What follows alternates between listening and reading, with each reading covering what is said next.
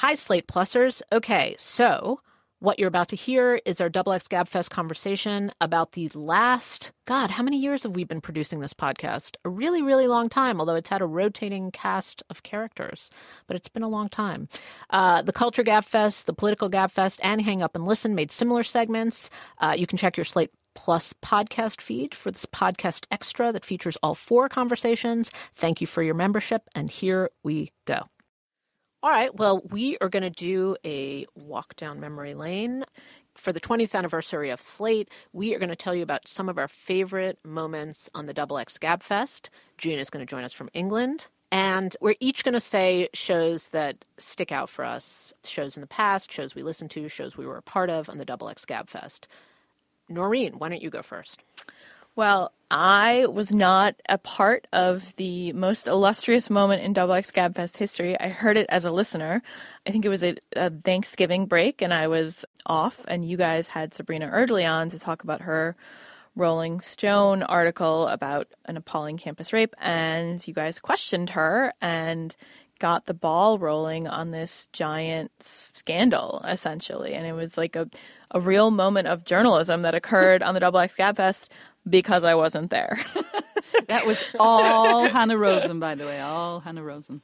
But that was like collaborative, accidental journalism of a kind that I don't think I've ever done or participated in. It was just like bubbling up in the moment in this kind of weird, awkward way. And I remember our producer at the time said, this is kind of like a weird segment. Like, this is not what a Gabfest is about. Like, we don't do this kind of thing on the Gabfest. We don't grill our guests. And yet it just kind of arose naturally. I mean, it was awkward. Just a last thing. So the way this will probably spin out now is the university will do some kind of investigation. I imagine they'll find these guys and put them on the record. And it's possible the guys will just deny it, right? Because everyone knows who Drew was on her lifeguard shift. He can't be that hard to find, And so how will Jackie prove her case? Like, what made you believe that her story was true? What were the most convincing? If you were her lawyer in court, how would you prove her case? Well, look, I'm not a lawyer. I'm a journalist. But I will just say that I found her story to be very credible. Uh-huh. She, I put her story through the ringer to the extent that I could.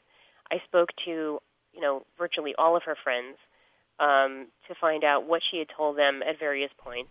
And those matched, like the friend she spoke to at the time said, yes, she had bruises from going through the glass table or whatever. Well, I found it to be very consistent. And I think that, the degree of her trauma, like, there's no doubt in my mind that something happened to her that night. Mm-hmm. What exactly happened? I wasn't in that room. I don't know. And I do tell it from her point of view. But right. my hope is that, it's my great hope that she'll be able to kind of come forward and be able to hold these men accountable, in criminal court.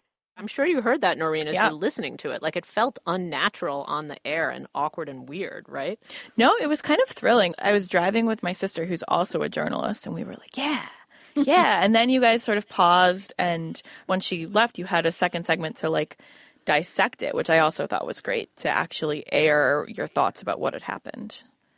Smart producing. Yeah, and that case rolls on. That case rolls on with lawsuits and lawsuits about lawsuits. And so, anyway, that had a life. All right, I'll go next. So my favorite show, the one that stands out in my memory, was from a long time ago. It was from 2012, and it was a live show that we did with Samantha Bee in New York. And it was so funny because we actually had her on to talk about, at the time it was like The Daily Show and women and female comedians. It's like when that issue was kind of new.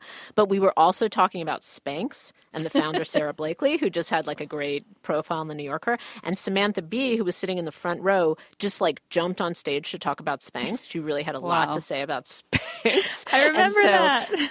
I just will never forget that because she was talking about hell yeah, she wears Spanx all the time. And we talked about Spanx fainting, the phenomenon where you're like, your Spanx are too tight and so you faint. And anyway, it was just really, really, really funny. And now that I love her show. And she told us that her husband wore Spanx. And I've always remembered that. Every time I see Jason Jones, I'm like, I know what's going on under there. I have so much I have so much to add about the conversation. I'm wearing a Spanx right now. I'm literally. How many? The Braleluya or just the power panties? I'm an absolutely unabashed Spanx lover, and I'm wearing a tank top, so I'm not suffocating my vagina. Earmuffs. There are so many, and Jason's gonna kill me. He wears Spanx. I bought him. I call it a Manx, and I bought it. I bought it for him as a joke last Christmas, and I put it in a stock, and I was like, "Enjoy your Manx," and he totally wears it. It's great. On air? Okay. Oh, or yeah. like off air? So the New Yorker, you would never know. I mean, you would New never. Yorker profile of Sarah Blakely had a really great quote from a tugboat captain. Okay.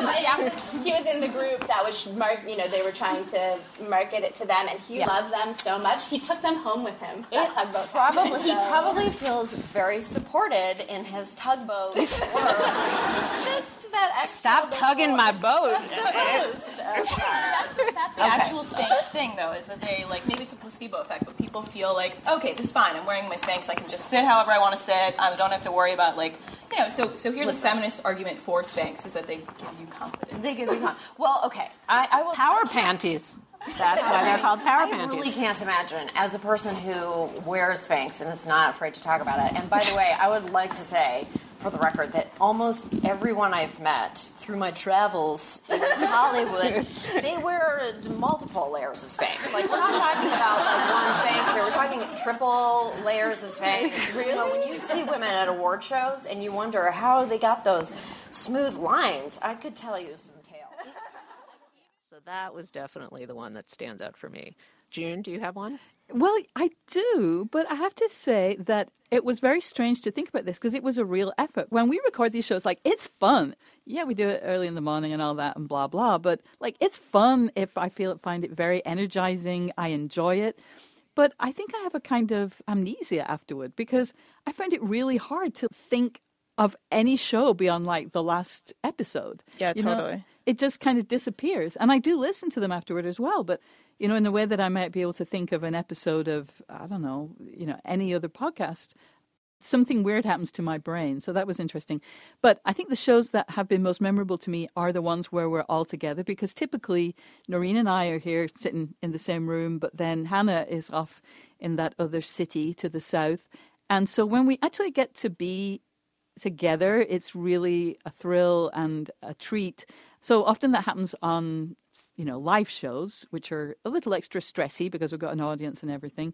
But one time we had Alison Bechdel in the studio. So it was the three of us and Alison Bechdel, and you guys had just seen Fun Home. And, of course, Alison is great. But, again, just like seeing you all, even though it was a Saturday afternoon and all of that, that was a standout show for me. And Fun That Home was show so calls good. up a real mood for me because I ran off the train. My train was late, ran to see Fun Home, then ran to the studio to record, and I loved Alison Bechdel. Like, she's such an awesome presence. Yeah.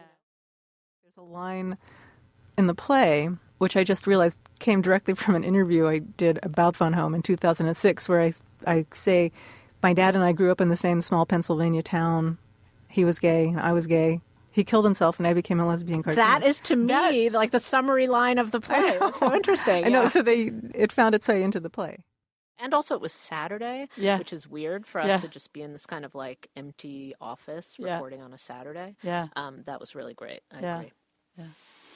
All right. Well, love and memories to all of us.